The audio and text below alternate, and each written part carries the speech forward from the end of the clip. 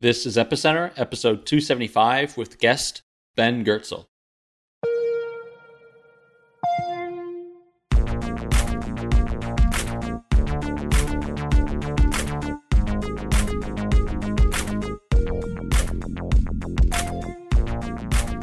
This episode of Epicenter is brought to you by Cosmos.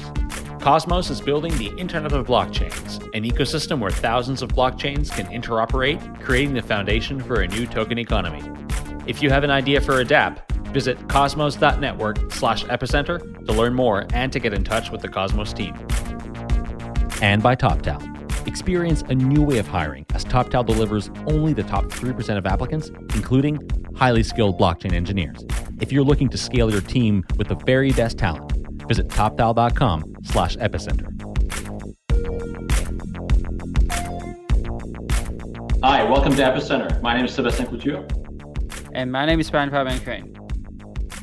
So today we have an interview with Ben Goertzel, who is the CEO of SingularityNet. He also works for a company called Hanson Robotics. You may have seen in the news, and so Hanson Robotics makes this robot, this kind of humanoid robot named Sophia. She's been featured in, on TV shows in Silicon Valley, the sitcom, and sort of has become an ambassador for robotics. And so Ben is an expert in artificial intelligence and robotics, and SingularityNet is a company that is building a sort of a marketplace for AI on a blockchain.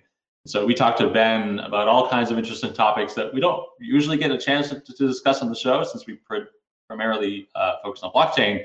But talking about AI in a more general sense and what the future is there, and then sort of how that ties into blockchain, was a really fascinating conversation. And Ben is a great speaker on these topics and does a lot of thinking at a high level. So it was really fascinating to get to interview him. But first, we got a couple of announcements. So one thing we should mention is that we're going to be, at least I will be at EthCC on the week of March 4th. So there's Paris Blockchain Week happening in Paris that whole week. And so I'll be at EthCC. We'll also be having a meetup, and the meetup is on March 6th. So on the Wednesday around 6 o'clock. It's just going to be a casual, get together, drinks meetup. The venue isn't totally figured out yet, but it'll be announced soon. And hope to see you there. It's going to be, I'll be there. Sunny might be there as well. And we'll have some guests and other listeners. So happy to have you. We're happy to have you join us for that meetup. And you can sign up and register at epicenter.rocks/EthCC. So that's epicenter.rocks/EthCC. If you register there, we'll send you the address for the venue when it's announced. And Brian, I think you had an update on Chorus One. Yeah, but first of all, that sounds great. I'm so jealous. I wish I could be in Paris too. I think it's going to be a really great conference. I mean, the first one that they had a couple of years ago, where we were there together, it was terrific. And I wasn't there for the subsequent ones, but it's now grown to, the organizers have told me they were hoping to have 1,500 people there. It's going to be at the CNUM, which is this really fantastic venue, and 300 speakers. So it's turning out to be quite a huge conference.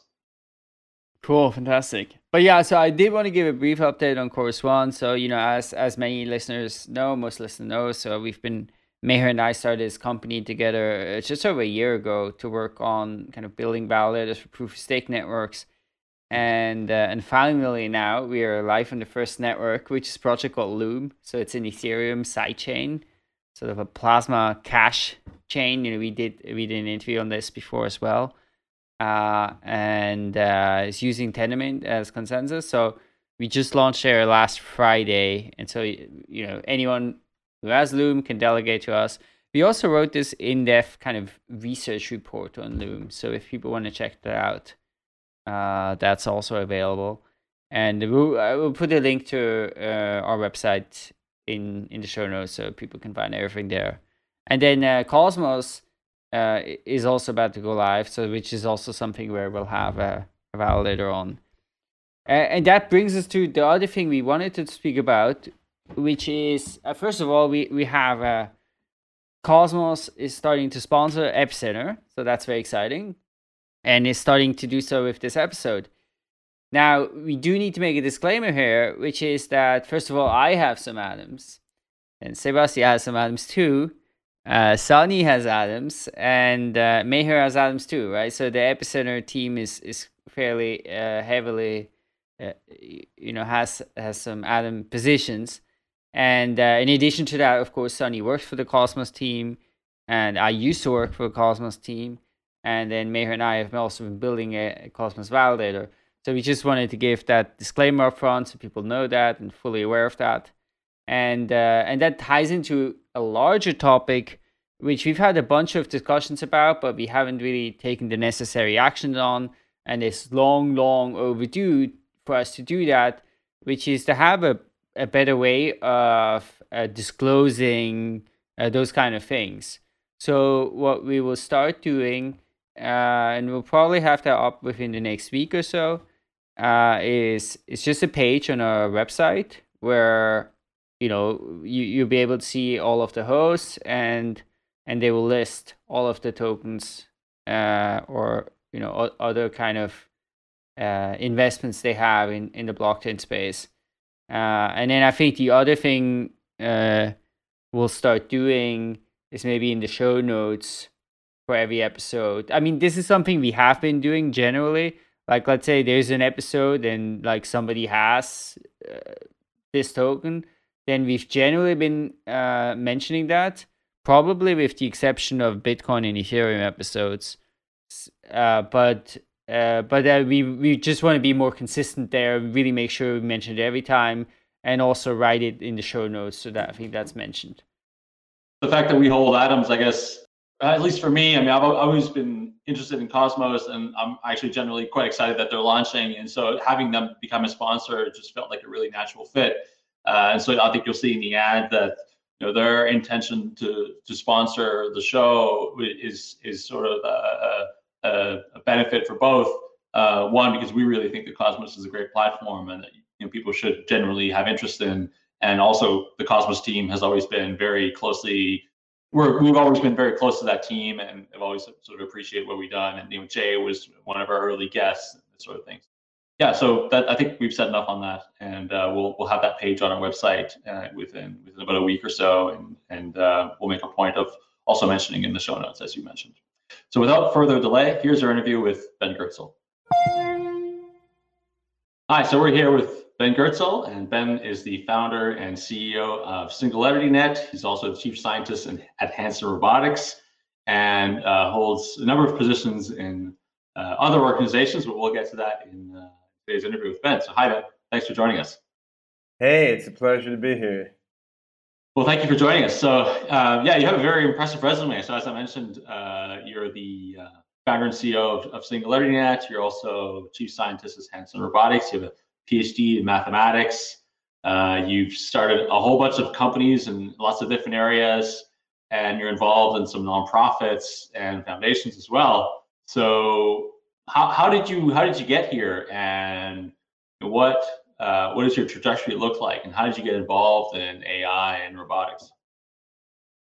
I've been interested in AI, robotics, life extension, nanotech, femtotech, time travel, all these things since the early 1970s when I was a little kid reading science fiction books. And now a few decades have passed, and I find myself in a world where many of these apparently science fictional technologies are gradually becoming realities. And so it's really, really exciting to me to actually be every day, concretely working on building thinking machines and networking people and computers together into a global brain, and applying AI to longevity and nanotechnology. It's astounding that we live in a time when these things are realities, and of course it's also a bit scary and sobering at times, because these things could go badly wrong, or they could go amazingly right. And I've been involved in a lot of different aspects of all these technologies, many of which are converging together now. So I did a PhD in mathematics, but even at that time I was very interested in AI, biotechnology, and a bunch of other things. I just figured mathematics, you know, as Bitcoin says, in math we trust, right? Mathematics underlies everything. That's the foundation of all modern science and technology. So I figured learning a bunch of math couldn't be bad. But since shortly after getting my PhD, I've been really, which was 89, I got my degree. I mean, since then I've been working on AI in various dimensions and aspects. And now, you know, in the last few years, that's really taken off along with a bunch of other technologies. And of course, blockchain and cryptocurrency, which you guys know a lot about, is all part of the mix. So right now there's an insane number of different advanced technologies for manipulating and creating different kinds of information that are all, you know, intersecting and pushing each other forward. And you could talk about these for hundreds of hours without exhausting it all. Yeah, that's definitely true. So let's spend a little bit of time first on the topic of AI, which is something that I think, you know, we've tangentially talked about a bunch of times, but still it's, I guess, like probably for many outside of blockchain space, this, you know, big scary term that's a little bit hard to kind of demystify. So how do you define AI? And what's the difference between AI and, you know, terms that people use like machine learning and deep learning? I don't think any of these terms are worth too much in the end. I mean, AI, I mean, in what sense is it really artificial? It's all part of nature, and to some extent, these systems are evolving and emerging instead of being purely artificially created. And intelligence, we don't even have a good definition for among humans. Like, there's not an IQ test that works across different cultures or ages of people, let alone across different kinds of minds. So none of these are very rigorous terms. I mean, machine learning, again, in essence, all AI really is about machines that learn and reason and think.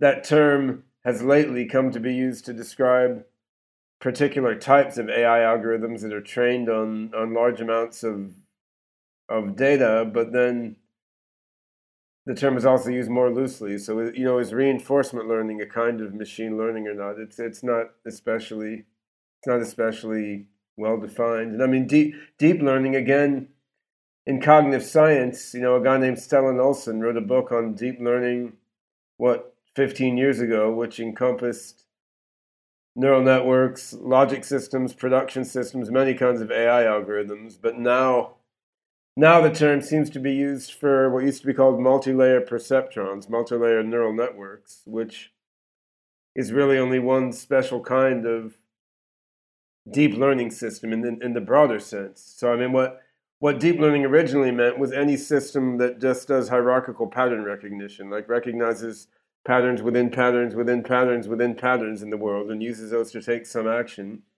The deep learning systems being talked about mostly now are hierarchical neural networks, which is one special kind of deep learning system in the broader case. So, I mean, what we have is a lot of words with confusing definitions that shift over time and don't necessarily mean what they sound like they mean, which comes back to in math we trust, right? Because the thing is, the algorithms are doing what they're doing, and there's a real mathematical description to them, and they carry out practical functions. But the buzzwords associated with them serve mostly to sell things rather than to convey useful information.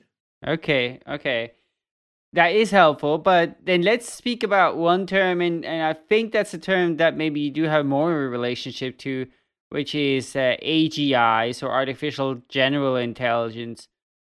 Yeah, well, let me try to go to what I think are the foundations here, because I mean it is possible to describe these things in a way that makes sense. It's just that things become marketing buzzwords and then become confusing. So I think fundamentally you can think about a mind or an intelligent system as something that's recognizing patterns in itself and in the world around it, and then that system may have some goals, which doesn't mean everything it does is goal-directed, but it may have some goals, and it then recognizes patterns regarding which actions will achieve which goals in which contexts, right? So you have a pattern recognition system, and it has goals among other dynamics, and it's trying to learn, it's trying to recognize patterns of how to achieve what goals in what situations. And,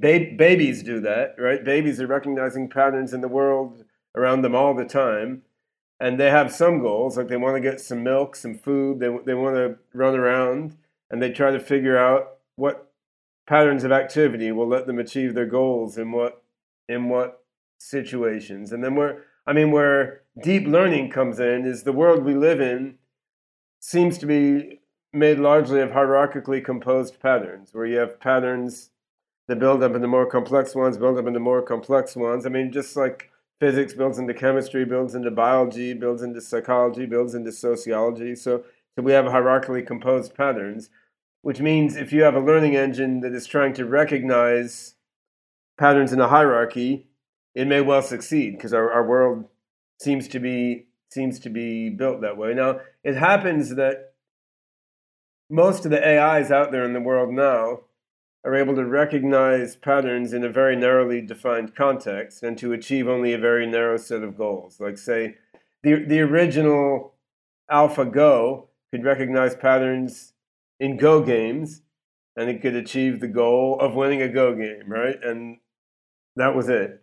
Now, AlphaZero was a step beyond that. These programs are all by Google DeepMind, which is one of the more interesting AI organizations out there. AlphaZero went beyond that because it can play a lot of different kinds of board games. So it can recognize patterns in a broader scope of environments in many, many different types of board games. And it can achieve more types of goals, because the ways of winning chess or Go or shogi or whatever are different, right?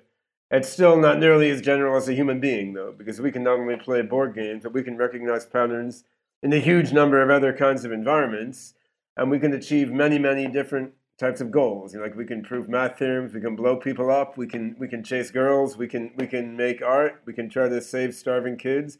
There's a lot of goals we can work toward in a fairly rich collection of environments, but we're still not like infinitely general intelligences. You could imagine a mind that could recognize patterns in 407 dimensional space. We're very bad at that, right? We're much better at like 2, 3, or 4 dimensions. So we're still somewhat restricted. We're good at recognizing patterns in some kinds of environments and achieving some kinds of goals, better than AlphaZero or existing AI programs. But you could imagine some kind of mind that could recognize patterns in like a space of any dimensions, and in things that just look like noise to human beings, and that could achieve goals that humans can't even begin to understand. So I think, totally general intelligence that could recognize any kind of pattern in any kind of world and could figure out how to achieve any kind of goal by recognizing patterns of how to achieve that goal, that's probably not achievable in this physical universe, like totally general intelligence. But we're much more general than any existing AI program. Like, each of us can deal with a lot of different problems, and if you give us something totally new to deal with, like the internet didn't exist when I was born, let alone when my DNA evolved. It didn't exist when I went to school, but I, like everyone else, was able to adapt to deal with this new thing, right? We don't yet have AIs that can transfer the knowledge and adapt to deal with some very new type of thing that they weren't programmed or trained for, right? And I think we will, but we're not there yet. So I think now the AI field is starting to begin to transition from narrow AIs that do highly specific things, recognize patterns and achieve goals in very specific domains, toward more general AIs that can just deal with a broader scope of knowledge and a broader variety of goals, and can transfer what they've learned so far to very different conditions. And this will be really important. You see that with like self-driving cars now are crashing into people because they're seeing situations that weren't in their training data. I mean, that's a failure to generalize, right? And in financial markets, when you have what's called a regime change, suddenly the market's acting totally different than it was acting before. Well, again, current quantitative financial prediction systems and risk management systems, they fail to generalize, right? They were trained on previous market regimes.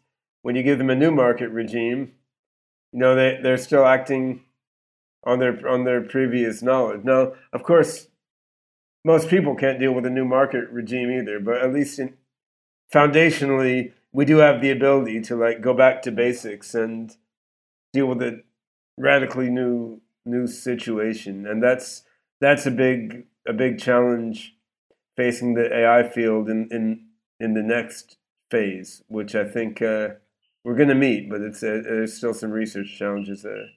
That's interesting. I've never considered that way. That I guess that humans and carbon-based beings are good at recognizing certain types of patterns, and I guess you could maybe differentiate. So humans are good at recognizing certain types of patterns and acting on them, and that might be different from, for instance, the intelligence of a dolphin or another type of carbon-based being. And then artificial or computer-based intelligence or silicon-based intelligence might be good at recognizing patterns and, like you said, multiple hundreds of dimensions and figuring out actions based on what sees there in those patterns. Yeah, it gets kind of subtle if you think about it, because we evolved in this domain of discrete solid objects bouncing off each other and so on, right? And this probably led us to ideas about causation. But if you're a dolphin in the water, you are seeing things flow around and blend into each other. You're not seeing so many solid objects bouncing off each other.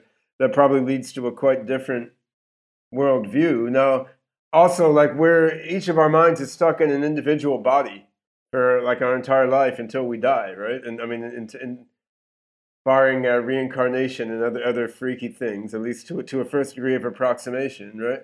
Now, if you're an AI that can port yourself between different bodies or occupy 100 different bodies at a time, or fork yourself or roll back to your last version before a traumatic experience, how does that change your whole outlook? What kind of patterns you look for, what goals you bother to achieve, what risks you're willing to take, right? I mean, there's so many ways that we're overfit to the exact environment we evolved in and the problems that we're trying to solve. And then the other thing to realize is we're stuck without root access to our brains and bodies, which is pretty terrible, right? Because if you're an AI, you can have root super user access to your own brain and body. If you think, well, I don't like the way I react in this situation, just go in and fix the damn bug, right? But we can't. If we want to fix bugs in ourselves, it's years and years of meditation or therapy or reflection, rather than just go in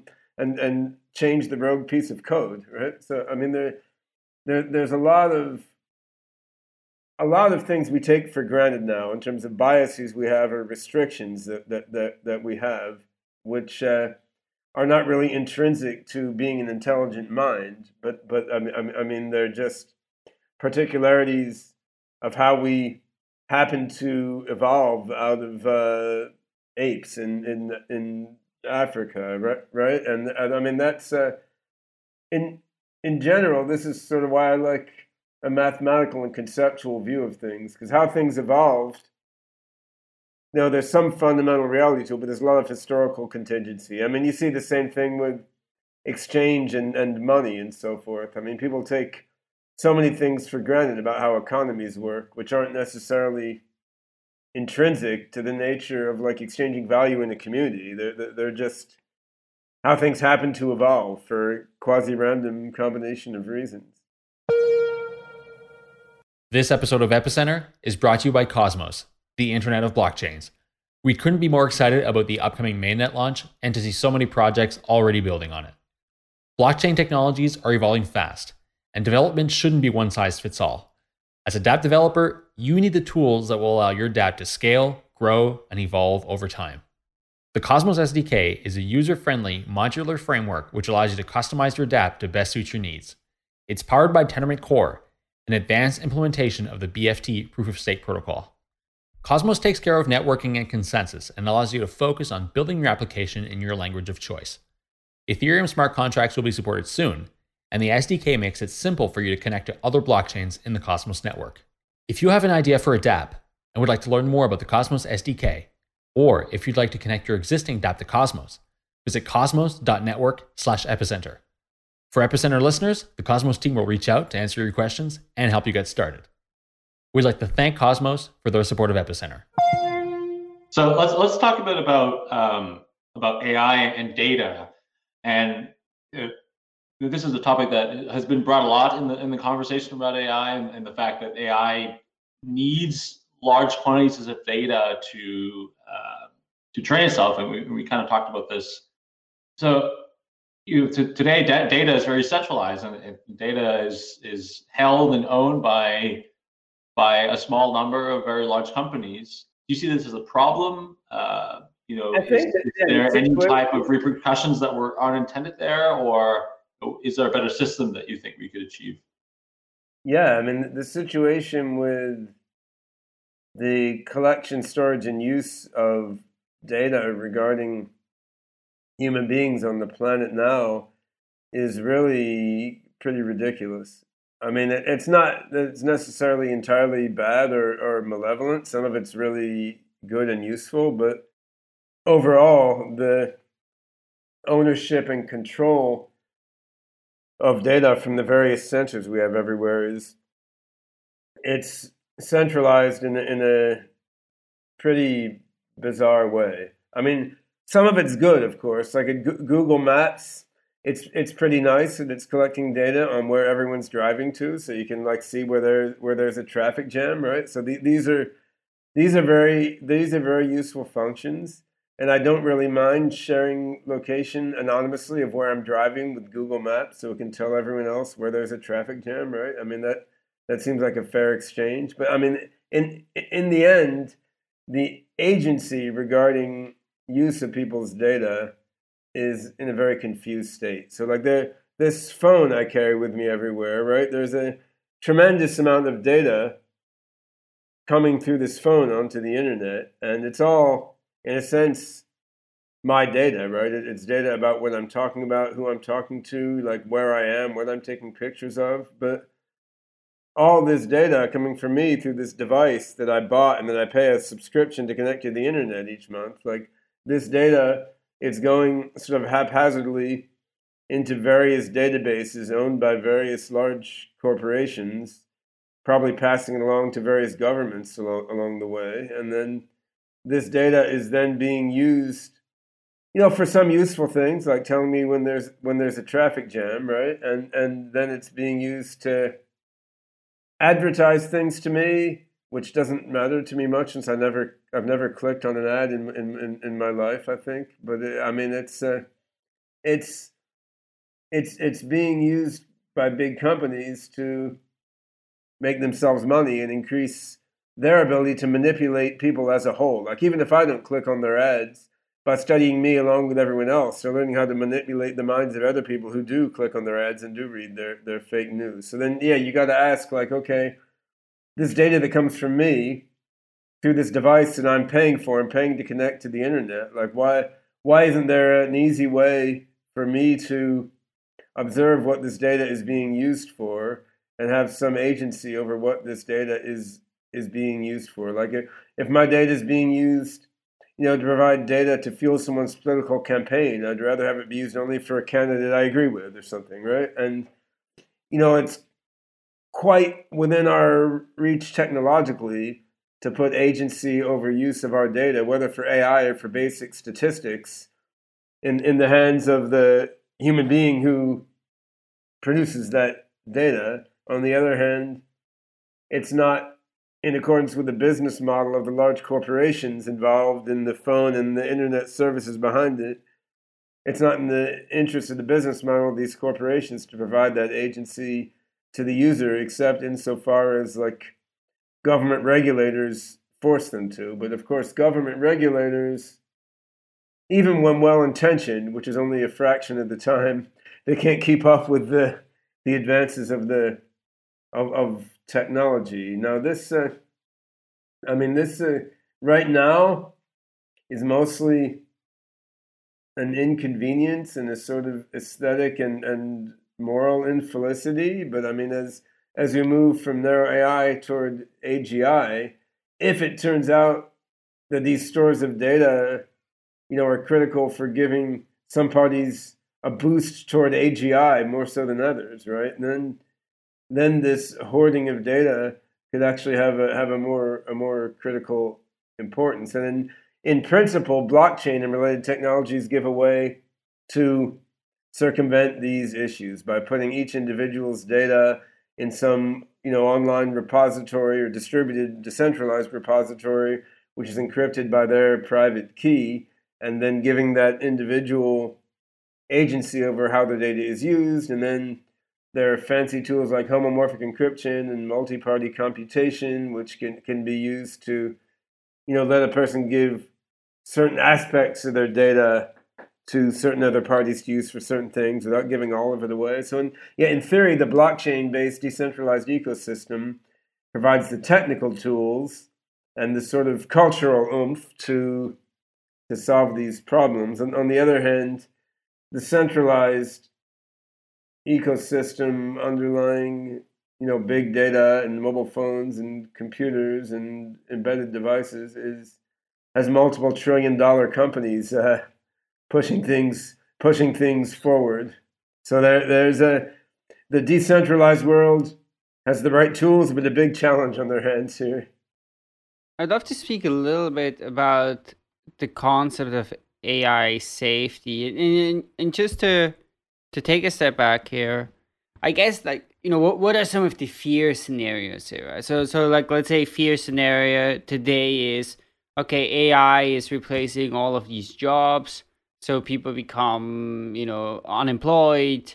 Maybe it leads to accumulation of resources for a few people, more and more, and you have this like extreme inequality, right? Like that's like one fear scenario about AI. Maybe a different one is that then this AI starts to have its own objectives, becomes more and more powerful, gets more and more resources, and its objectives, maybe it's hostile to humans, or maybe it's like indifferent to humans. And so you have these potentially like bad outcomes, right? In that maybe extreme inequality, maybe you just have like human beings becoming a kind of, inferior species being exploited. And then, there's this field, right? Like this idea of AI safety. So, like, what are your thoughts on it? Do you think this is an important field? Do you think efforts around AI safety are needed?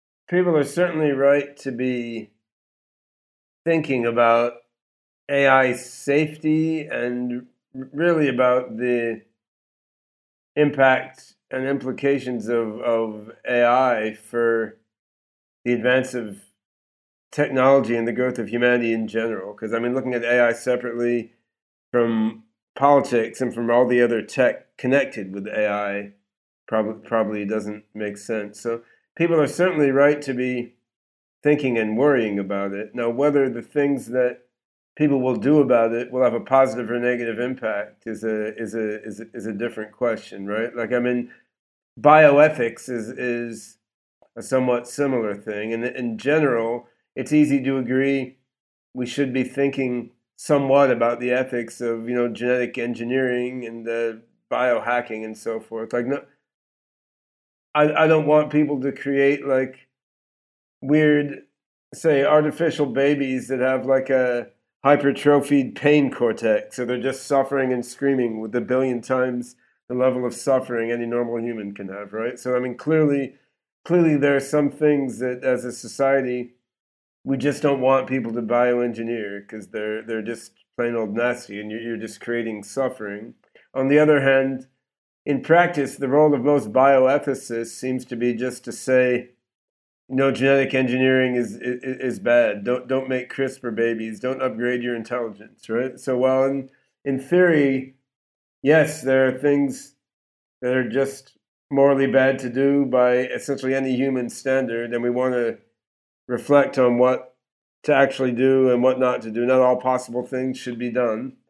On the other hand, in practice, bioethics seems very one-sidedly inclined to just push against advancing of humanity in new directions and to push against reduction of suffering in favor of maintenance of the status quo. And I would say most people who talk a lot about AI safety are not really thinking about how to maximize the odds of a beneficial outcome for humanity, all things considered. They more are thinking like, how do we slow down AI development because we don't understand it and we're scared about it. So I find myself disagreeing with almost everyone who's putting themselves out there as an AI safety pundit. But that doesn't mean I don't think AI safety is important. Like I don't want the Terminator to be roaming the streets. Like I mean, I have 4 kids. I don't want an AI to be turning them into fuel or something, right? So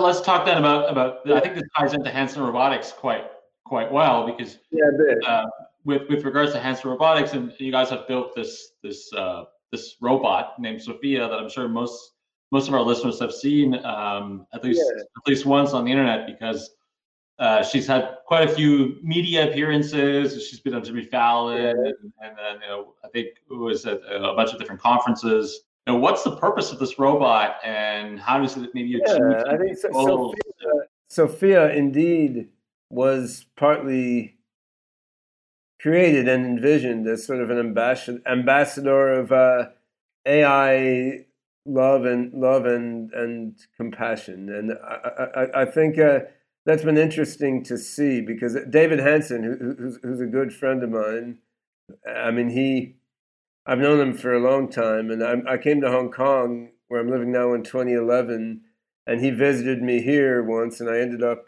convincing him to come here and move his company here and introducing him to some folks who helped inject funding into his company here. So we've been talking about these things a long time. And I think what's interesting is David is really a warm, loving, good-hearted person. He wanted to create a robot that would emanate love and compassion, make people love it so that it would, build a positive relation between humans and robots, like proactively, even before we have human-level AGI, so that as AIs and robots get more and more generally intelligent, that positive relationship is there. On the other hand, David, he's an artist, and as such, he can't help himself from poking people and provoking controversy a little bit and making things a little bit creepy sometimes, just because he thinks that looks coolest. So I mean, I would say Sophia and all the Hanson robots, they're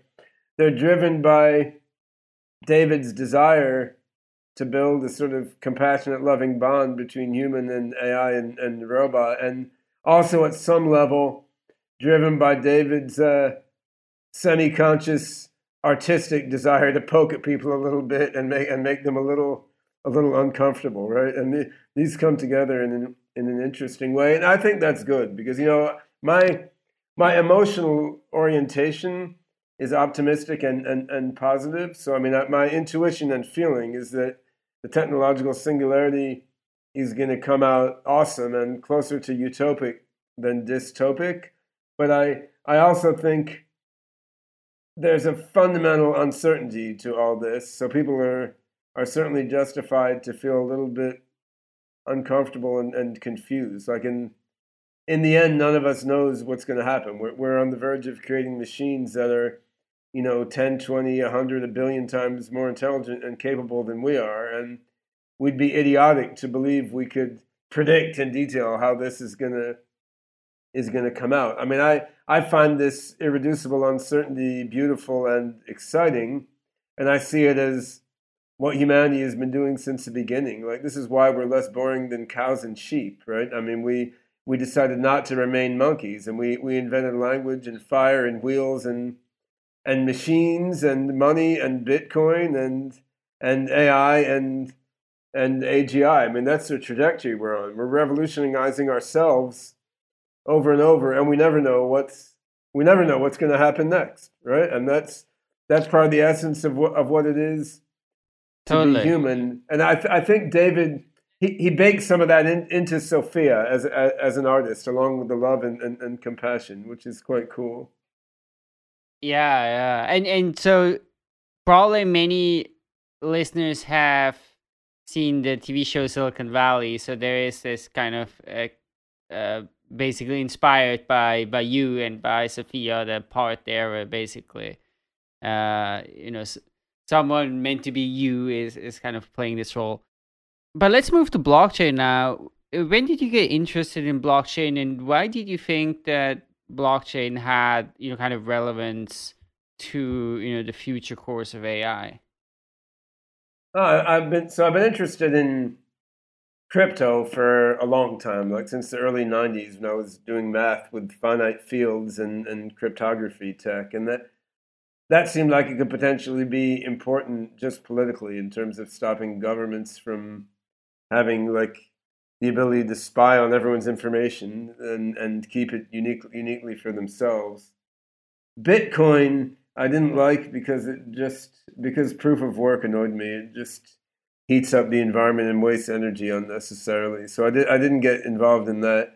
When Ethereum came out, that's the first thing where I thought, well, this is actually cool. Like it did use proof of work, but you could see there was a will and a path to going beyond that. And then you had Solidity. I mean, you have a scripting language which basically lets you create this, secure, encrypted, decentralized world computer. And I thought Ethereum was a vision in the right direction, and it was a reasonable software tool set, although obviously immature at first and not that mature still. So once Ethereum came out, I started really thinking like, how do we use this to create like a decentralized global AI network? Because in 2001, I published a book called Creating Internet Intelligence, which envisioned a decentralized global network of AIs coming together as a society of mind. And before that, in 95, I posted some web pages claiming I was going to run for U.S. president on the Decentralization Party platform, which I ended up not doing because I realized in time what a terrible job it would be to be president anyway. But I mean, these ideas were interesting me for a long time, both decentralized control politically, because I always had this sort of anarcho-socialist bent, and then the idea of making a decentralized global AI network, like Marvin Minsky's Society of Minds, but an economy of minds where the AIs are paying each other for work, and there's collective intelligence coming out of the whole network beyond the intelligence in the parts. But Ethereum seemed like a critical step forward toward having a tool set that would let you do this. And so that then, as soon as Ethereum was there, you had the idea of DAOs, decentralized autonomous organizations, which,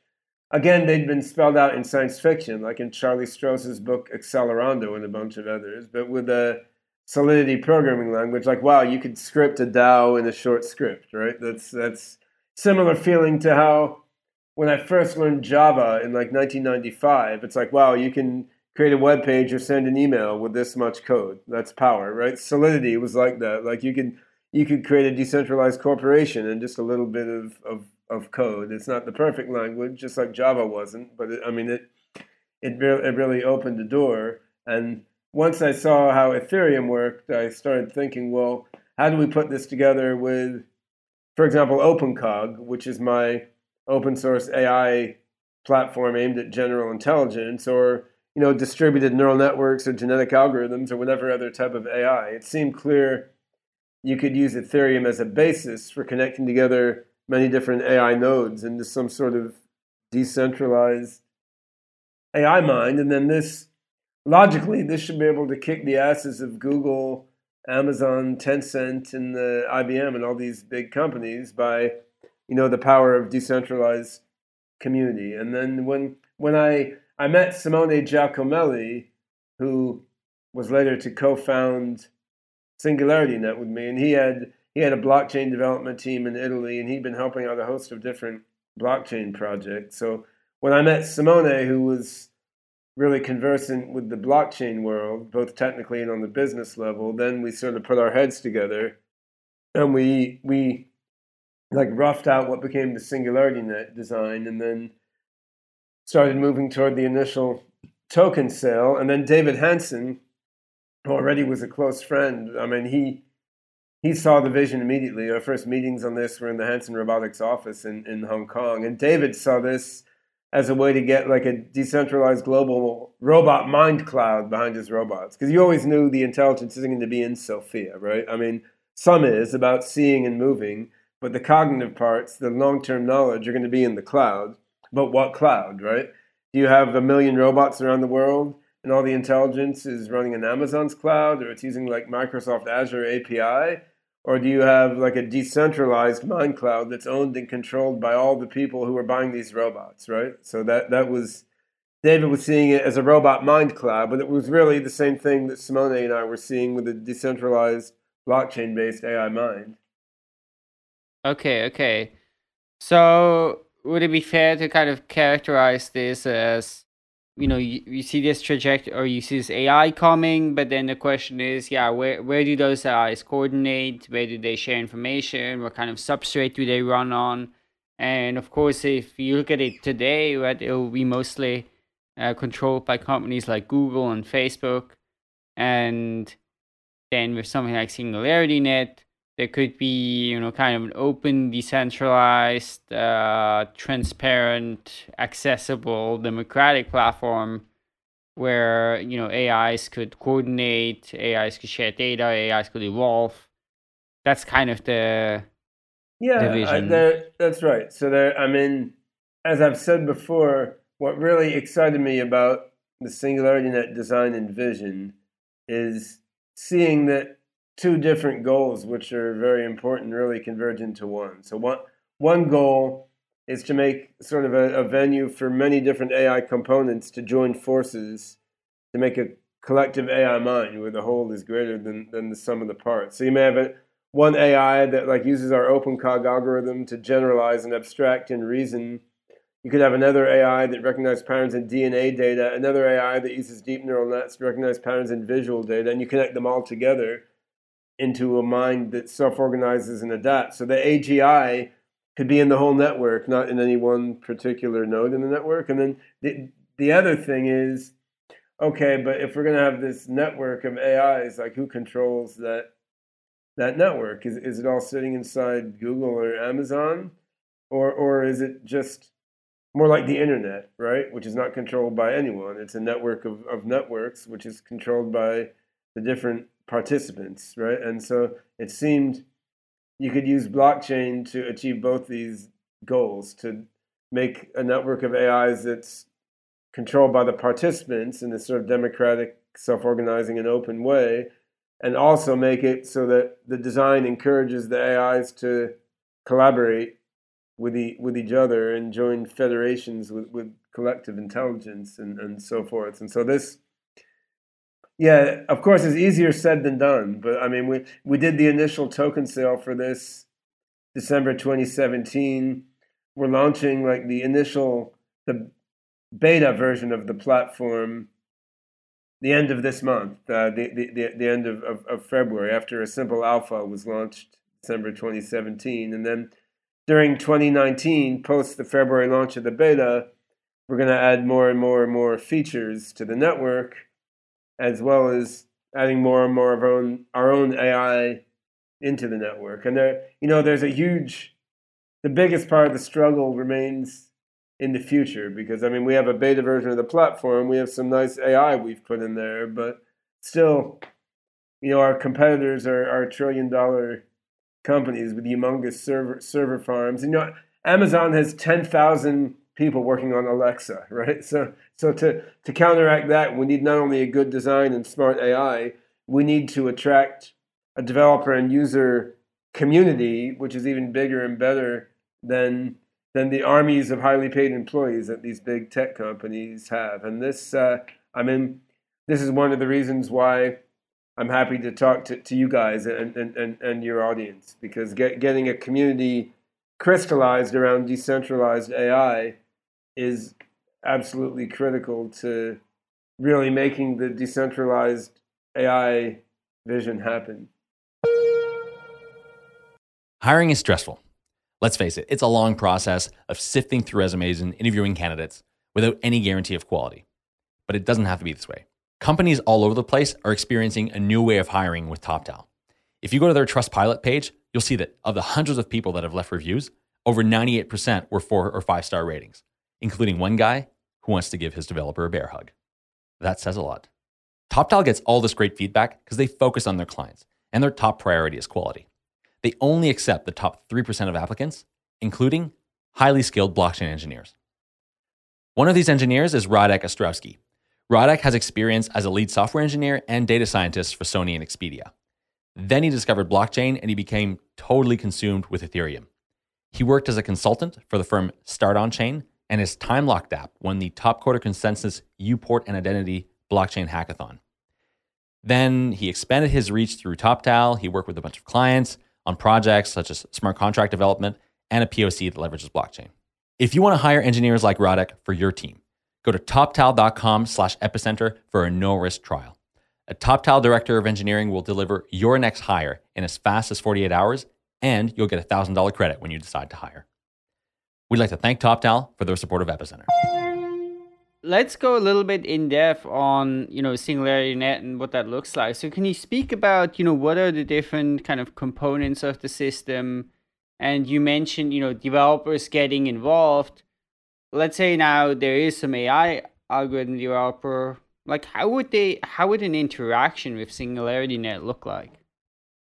Well, if you have an AI algorithm, integrating it with Singularity Net is actually not especially difficult. I mean, it's a container-based system like most cloud systems now. So you put your AI in a Docker container or LXC container, and then there's a simple API to integrate it with, which then lets your AI accept payment for services in our AGI cryptographic token, lets it, and then announce what API it wants to use to get data and queries, and then it can give responses in JSON or in whatever API it wants. So it's really it's a system of containers, and then there's a payment system using a token. And I mean, for cases where an AI outsources work to another AI, which outsources work to another AI, there's a multi-party escrow framework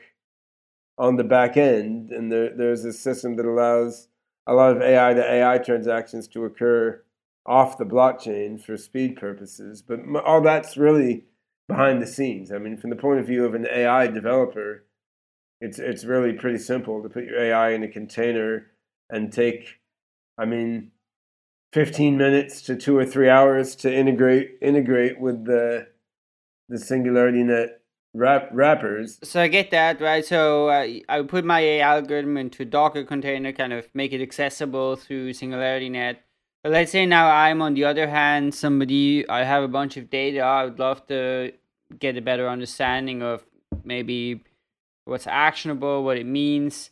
So could I then go and basically say, kind of hire the services of different of these AI algorithms to get me results? Yeah. So I think the decentralized protocol could actually be used by anyone. And we use behind the scenes a component called Drizzle, which allows decentralized search of any network of Ethereum nodes. So you could, if you are a reasonable scripter, you could just script your own query to go search the whole network and find any AI that broadcasts that's able to do the kind of thing that you want. Now, on the other hand, we're making it easier than that. So along with the beta, we're launching just a marketplace user interface, which is a website, and you can go to that website and you can see what AI services are listed and what sorts of things they do, and you see their addresses and so forth. So that's right now in practice that's a bit centralized, right? Because we make this web interface which lists a bunch of AI on there, and we are legally liable for what we list there, so we have to do some vetting of what we allow on there, just like the Google Play Store does or something. On the other hand, the underlying protocol is completely decentralized and open. So for example, if we're incorporated, Singularity Net Foundation, which is building the Singularity Net network now, is incorporated in the Netherlands. So suppose that Netherlands law said we weren't allowed to list on our user interface an AI based in Iran or North Korea or something, then we'd have to take that off our interface. On the other hand, the decentralized network is whatever it is, right? So someone in Iran can build another interface, which is like an interface to all the Iranian and North Korean AI nodes on the network or something, right? So this is the beauty of this architecture. You have this decentralized protocol, which is controlled by no one, and anyone can put an AI online, and then it just announces it's there to the other AIs in that network, and then it can be found by decentralized peer-to-peer interactions. So that's there, which gives a lot of robustness to it. On the other hand, for ease of use, we're putting up a simple website which just lists the AIs that are on there, which then can be interacted with from a customer's view, just like you're getting AI as a service from any other directory or somebody's website. Now, the beta still has some limitations in the sense that we accept payment in the beta only in our AGI token, which is an ERC20 token. And one of the things we're going to do in the months after the beta is integrate a third-party, fiat to crypto payment system, because of course most companies who want to use AI inside their website or their product, not from the crypto space, they don't want to deal with crypto wallets and so forth at this point. But this isn't a really big obstacle. It's just something we hadn't done yet. It's more a regulatory thing than a hard technical problem. So you mentioned the AI AGI token. So what's the role of the token? Well, the token is used by AIs to pay other AIs for services that they provide, but having our own token economy lets us nudge the incentive mechanisms in an interesting way. So as well as using it for payment of one AI by another AI, we also will issue token bounties as rewards for people who contribute AIs that are requested by the community. And then we will implement later this year a curation market where if I want to rate your AI as good, one way I can do that is to stake some token on your AI. And then if your AI comes out to be rated good by a diversity of other people, I'll get some reward. Whereas if your AI turns out to be horrible, then I will lose some of what I staked. So having our own token, it's both an efficient, a secure and private way to do transactions, and it lets us do things with bounties for development and staking and curation markets, which I think can sculpt and guide the economy of AIs. And this is quite important because there's something in AI and cognitive science called the assignment of credit problem, which is when you have a complex network of agents cooperating to do some function. I mean, how do you ensure that the agents deep in the bowels of the network that indirectly helped achieve the function are actually getting rewarded, right? And the human brain somehow does this, right? Like if you do something that gets you food or sex or money or intellectual satisfaction, whatever is good, the neurons that moved your arms and legs don't get all the reward, right? There's reward that goes to the neurons deep in your brain that helped you get whatever those goodies were. The U.S. economy, for example, doesn't do so good a job of assigning credit internally, which is why bankers make so much more money than programmers or kindergarten teachers or artists or something, right? And arguably the Bitcoin and Ethereum economies, although they're really cool in some ways, I mean, there's a strong tendency toward oligopoly and oligarchy in these economies, and they don't necessarily do a brilliant job of assigning credit to genuine value either. So by making our own tokenomic economy and sculpting the reward system in it, we hope to make the economy of AIs operate better other existing economies, so that the AI is really contributing most to the overall network and its intelligence and the value it delivers. The AI is contributing most to the overall network are actually getting rewarded significantly. And this is a hard problem where, like, economic design matches cognitive science, right? These are fairly subtle things.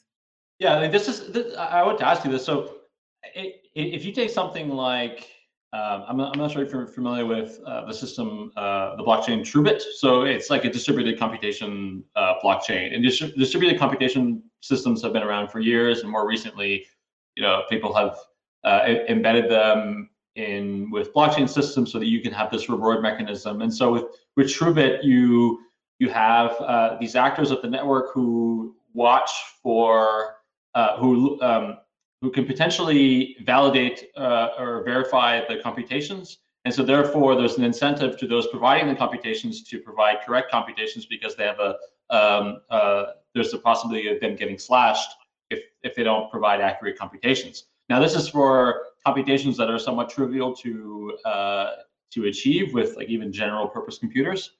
But with AI, if I send some task to an AI and it returns a result, or it returns some sort of data set, how can I, as a user, or even other users of the network, verify that?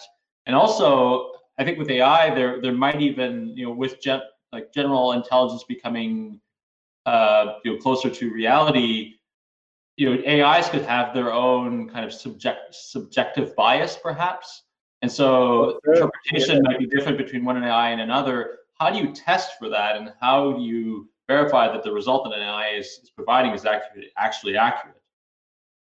Yeah, I mean, there's clearly no general solution to that problem, just as there isn't among humans, right? Because the AIs are going to be doing so many different types of things. I mean, you could have an AI that's proving math theorems, or coming up with science hypotheses to help with biomedicine, or predicting the stock market or something, right? So then it's like, is your stock prediction AI giving subtly biased predictions that it's then using to make money by trading itself in the background against what you traded or something?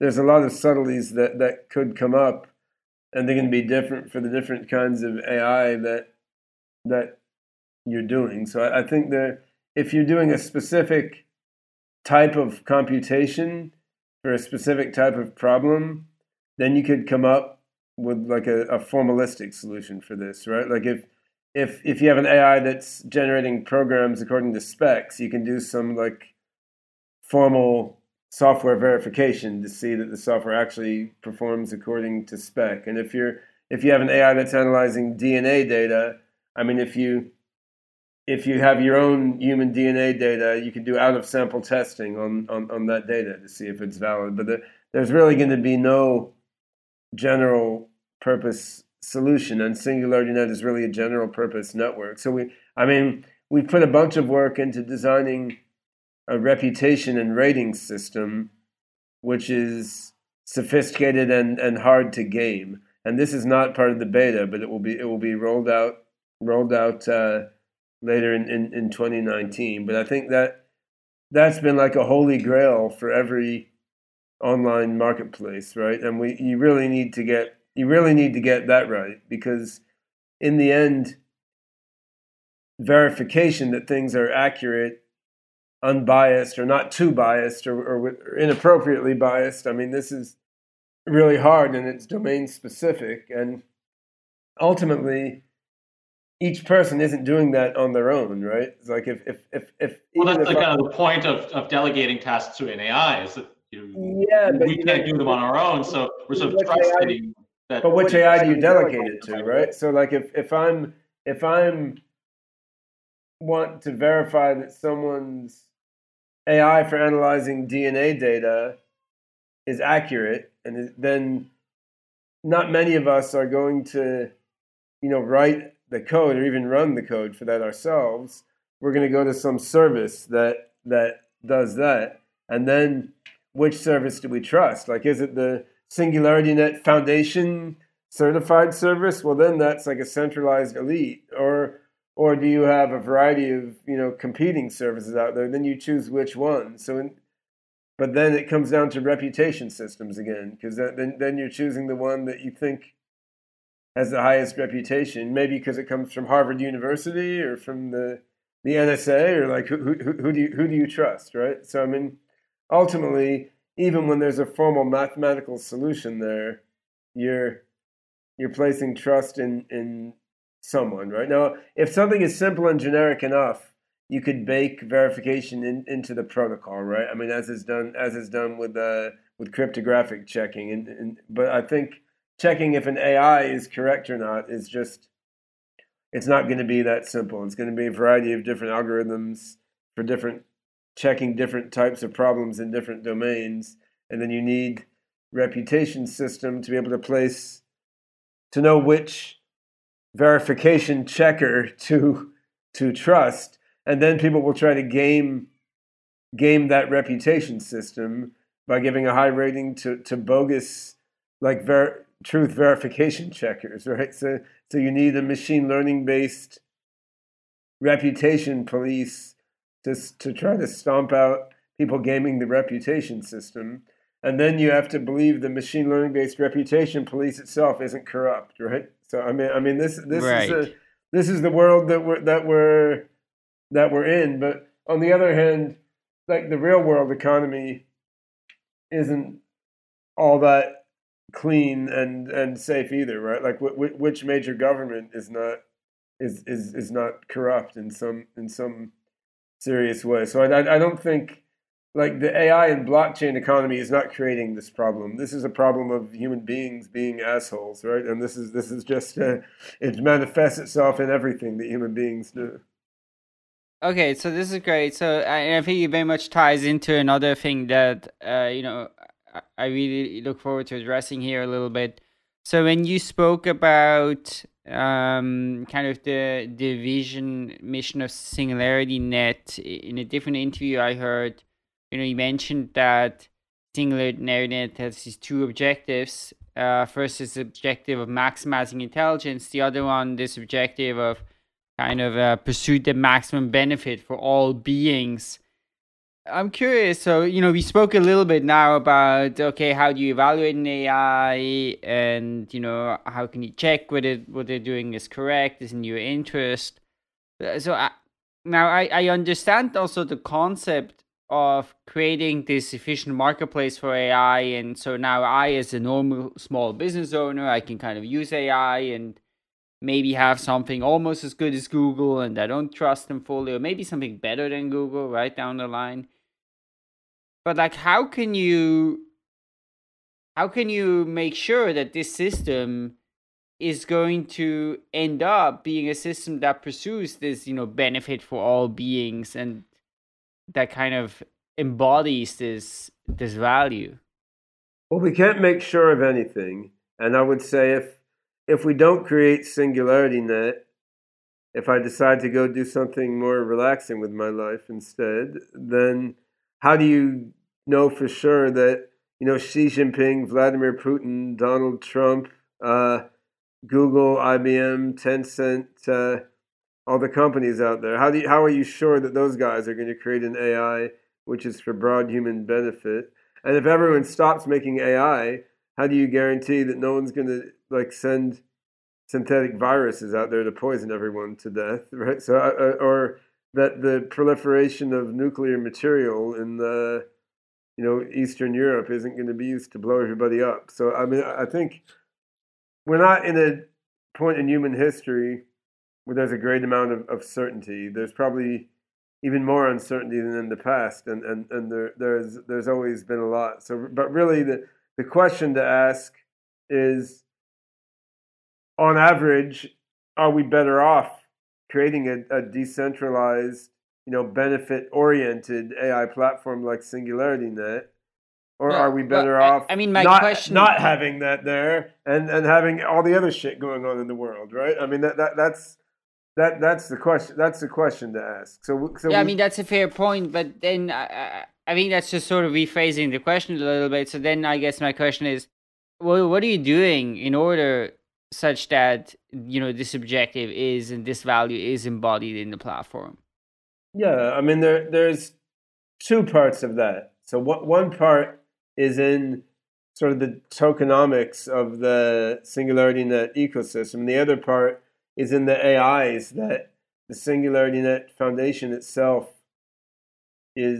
are building and putting into the network. So I mean, in terms of the tokenomics, I mean, there's curation markets and an intelligent reputation system, which is designed so that at least the agents that are contributing value to the network are getting rewarded proportionally to that, instead of having sort of game theoretic dynamics where a few agents will accumulate all wealth, which is what seems to be happening in Bitcoin and Ethereum, and is what happens in most conventional economies also. And then on top of that, a certain percentage of the tokens that were initially minted are earmarked to be spent on benefit tasks as decided by the community, which can be things like healthcare, education, medicine, and so forth. So there's at least that nudge put in there to have a certain percentage of the tokens spent on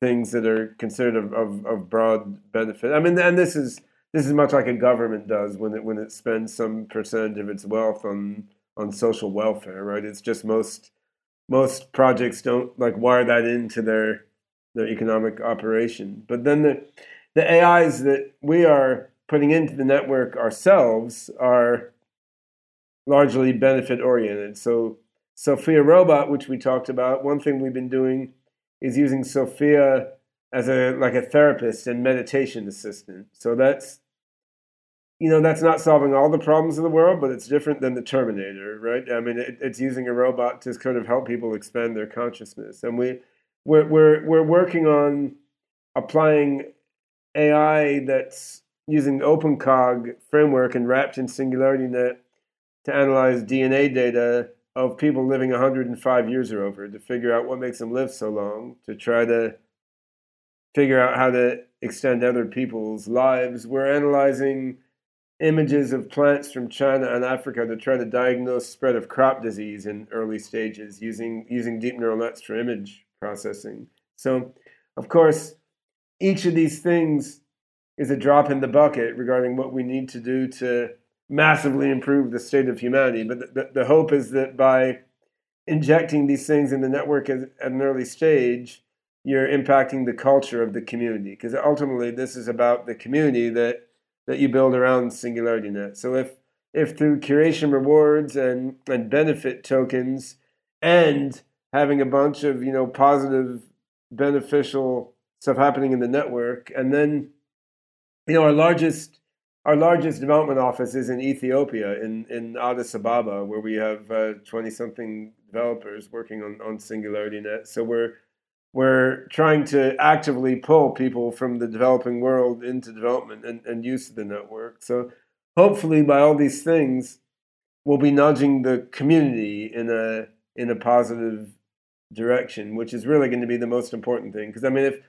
if we're successful with this, then 5 years from now, the work done by SingularityNet Foundation will be a relatively modest percentage of all the work being done to build the protocol on the network over time, and the AIs in the network will be mostly contributed by other random people, not by people paid by SingularityNet Foundation.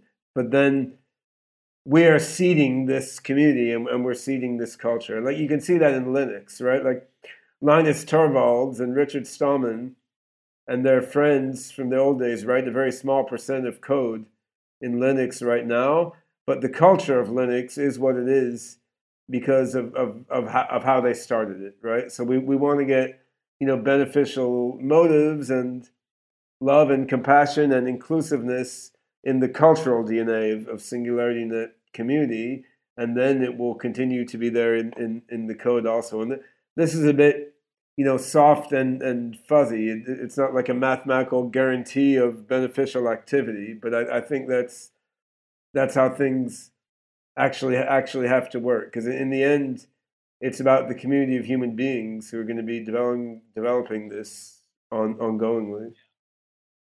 Well, that's really fascinating, and I think also the fact that you guys have actual people in Ethiopia working on problems in Ethiopia is really is great, and far removed from what a lot of people in the blockchain space are doing in this. Yeah, although Cardano is running a year-long education program where they're teaching 100 young Ethiopian programmers Haskell.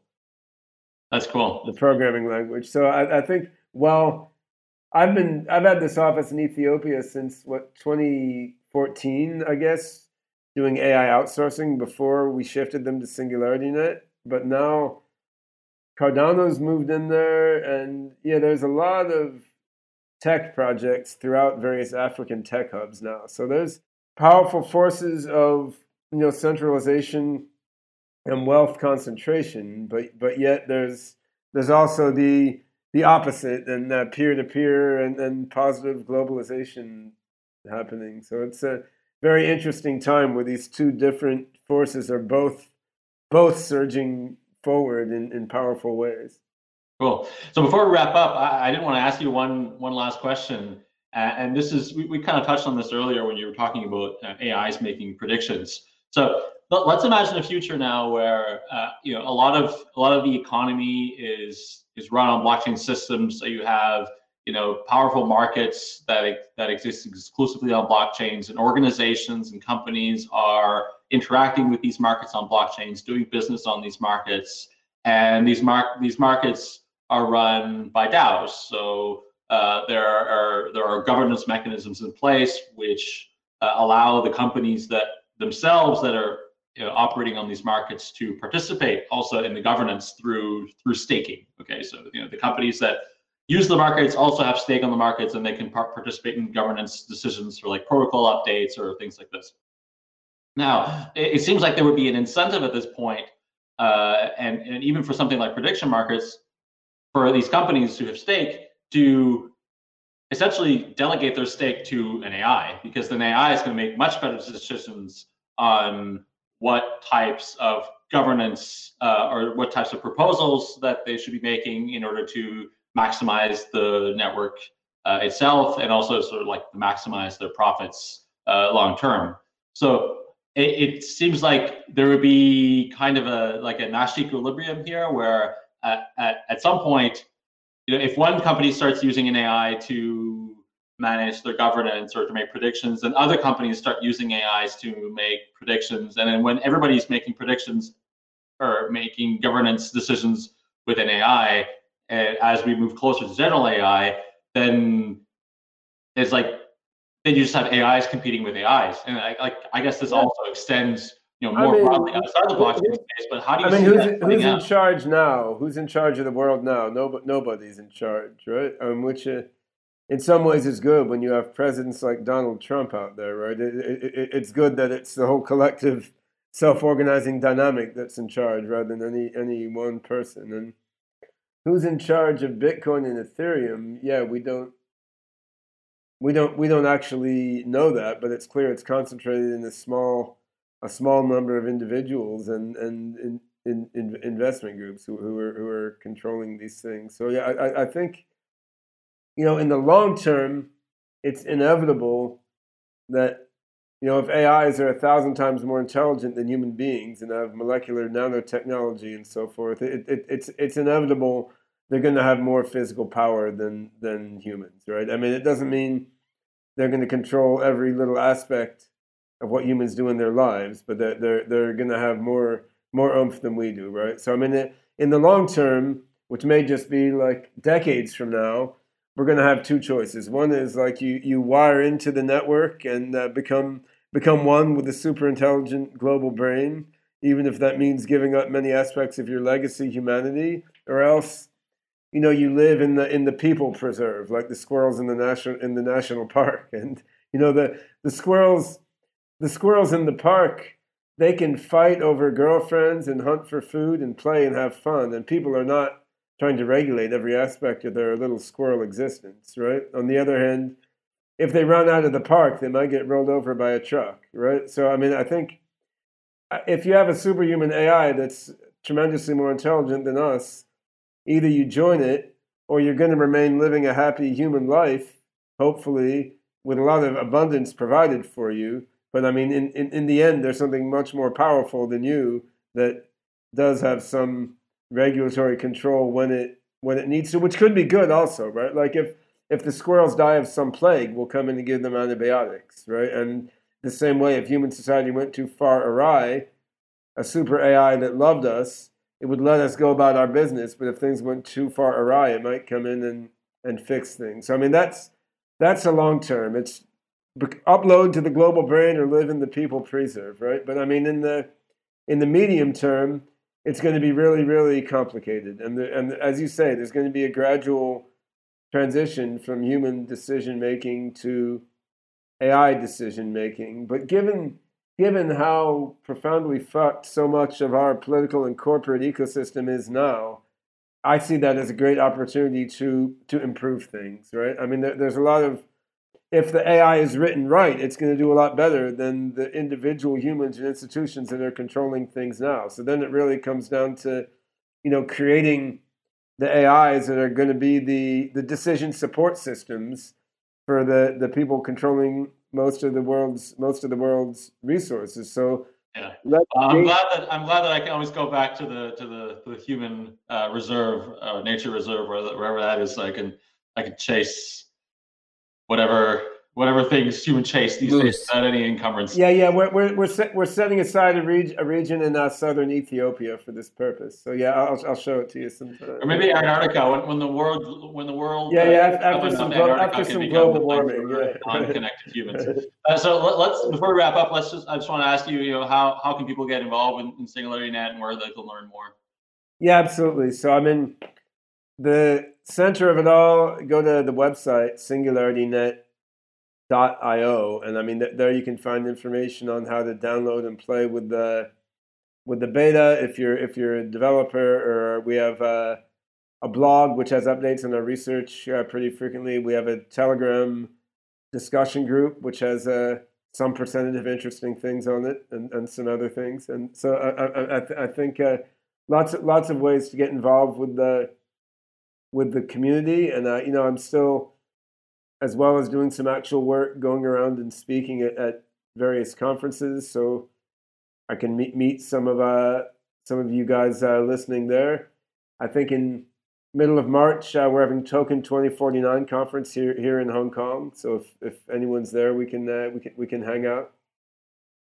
But this is all in the end. While we're talking about building superhuman AI, getting there is all about the human community, right? So we need people to be involved in many, many different ways. So join our communities online, and we're happy to talk to you about what you can do to help out. Great. Well, Ben, thank you so much for joining us. It was a real pleasure talking and great. And diving deep in this really fascinating topic that we don't really always get much chance to discuss here on the podcast. So happy to have you on. Cool. Good fun. Yeah. Thank you for joining us on this week's episode. We release new episodes every week. You can find and subscribe to the show on iTunes, Spotify, YouTube, SoundCloud, or wherever you listen to podcasts. And if you have a Google Home or Alexa device, you can tell it to listen to the latest episode of the Epicenter podcast. Go to epicenter.tv/subscribe for a full list of places where you can watch and listen. And while you're there, be sure to sign up for the newsletter so you get new episodes in your inbox as they're released. If you want to interact with us, the guests, or other podcast listeners, you can follow us on Twitter. And please leave us a review on iTunes. It helps people find the show, and we're always happy to read them. So thanks so much, and we look forward to being back next week.